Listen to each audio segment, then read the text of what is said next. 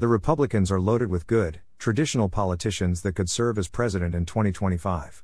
Of course none, like Democrats, know what ecological economics are and would flunk the curve of keeping planetary goals for ecospheric survival within viable limits.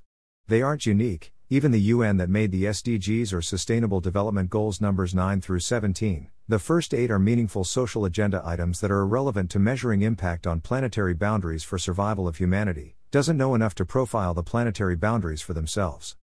The first 8 goals are plainly social items that cannot be accomplished generally by poor nations.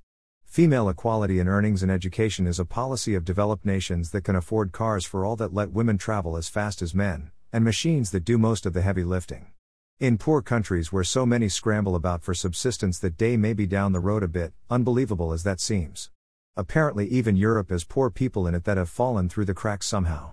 The grandiose projects for ending poverty on Earth in a way that integrates itself with environmental sustainability that conserves the world ecosphere within the boundaries set for viability, like defragging the breaking up of wilderness areas so they can tie in to form seamless, contiguous areas, halting the Anthropocene mass extinction of species, keeping the ocean from becoming more acidic and eliminating superfluous, deleterious greenhouse gas releases into the atmosphere, would seem to require a political genius that humanity lacks, at least in the United States.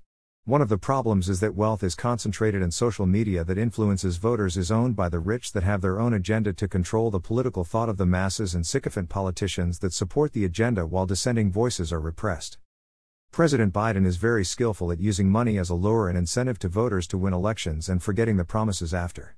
He used the low bid on ecospheric defense to boost his presidential race and then failed to accomplish that, and in the 2022 midterm used the lure of free student loan debt relief to boost Democrats while after the election courts put down the policy that was based on executive action instead of congressionally approved spending.